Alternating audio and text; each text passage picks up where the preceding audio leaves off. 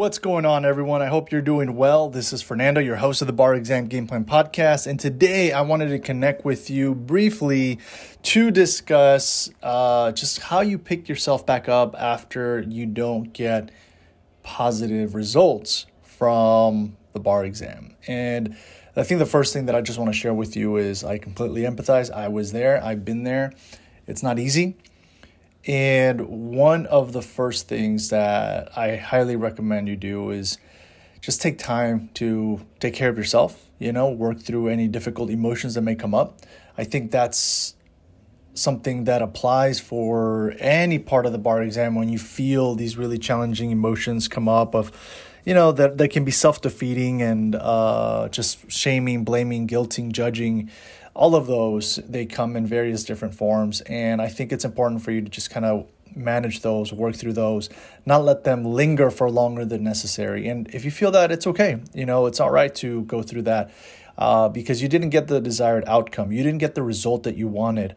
At the same time, if you have ruminating thoughts of you not being enough or you not being someone that can accomplish this goal, hey, listen, even if it's difficult, even if it's challenging, it's not impossible, and you can definitely do it. And so just kind of, working through the emotions is the first part. And I think after that is just rebuilding. And how do you rebuild? Well, as hard as it might be, right? Go back. I had this one episode where I let folks know, it's important to watch the replay, right? Go back and take a look at all of the different things that you did right and all the things that you need to work on, and start setting up a plan as to how you're going to strengthen those areas that you didn't do the best in, right?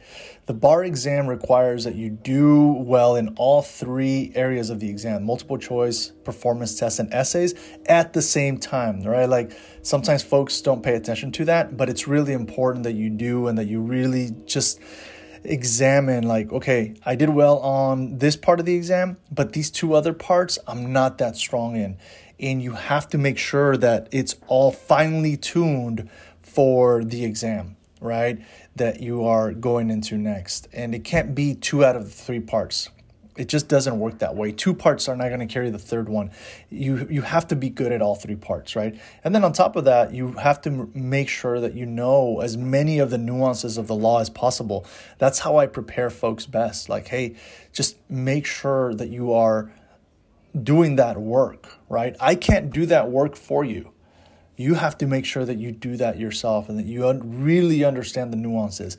And I'll be honest with you, as a first-generation attorney, that could probably be the most difficult thing because I just didn't have experience with a lot of those nuances of the law, a lot like nuances of, real property, the nuances of contracts, the nuances of trust wills and estates. I never had experience with any of those areas of law. And so that part I know can be challenging, but the only way to accomplish this is just through.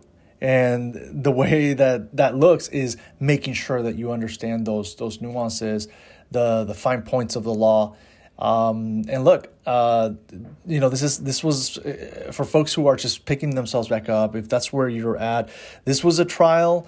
You lost a trial. It happens. I've lost trials, and it's not the best feeling in the world, but it happens. And as long as you did your best with what you had in that time, then that's all you can do. So get back in and try your next stage of your very best. All right. Take care. I'll leave you with that, and I'll catch you at the next episode. Bye. This episode is brought to you in part by Juno, the collective bargaining group here to get you the best rates on your student loans. To learn more, go to barexamgameplan.info and click on the Juno logo.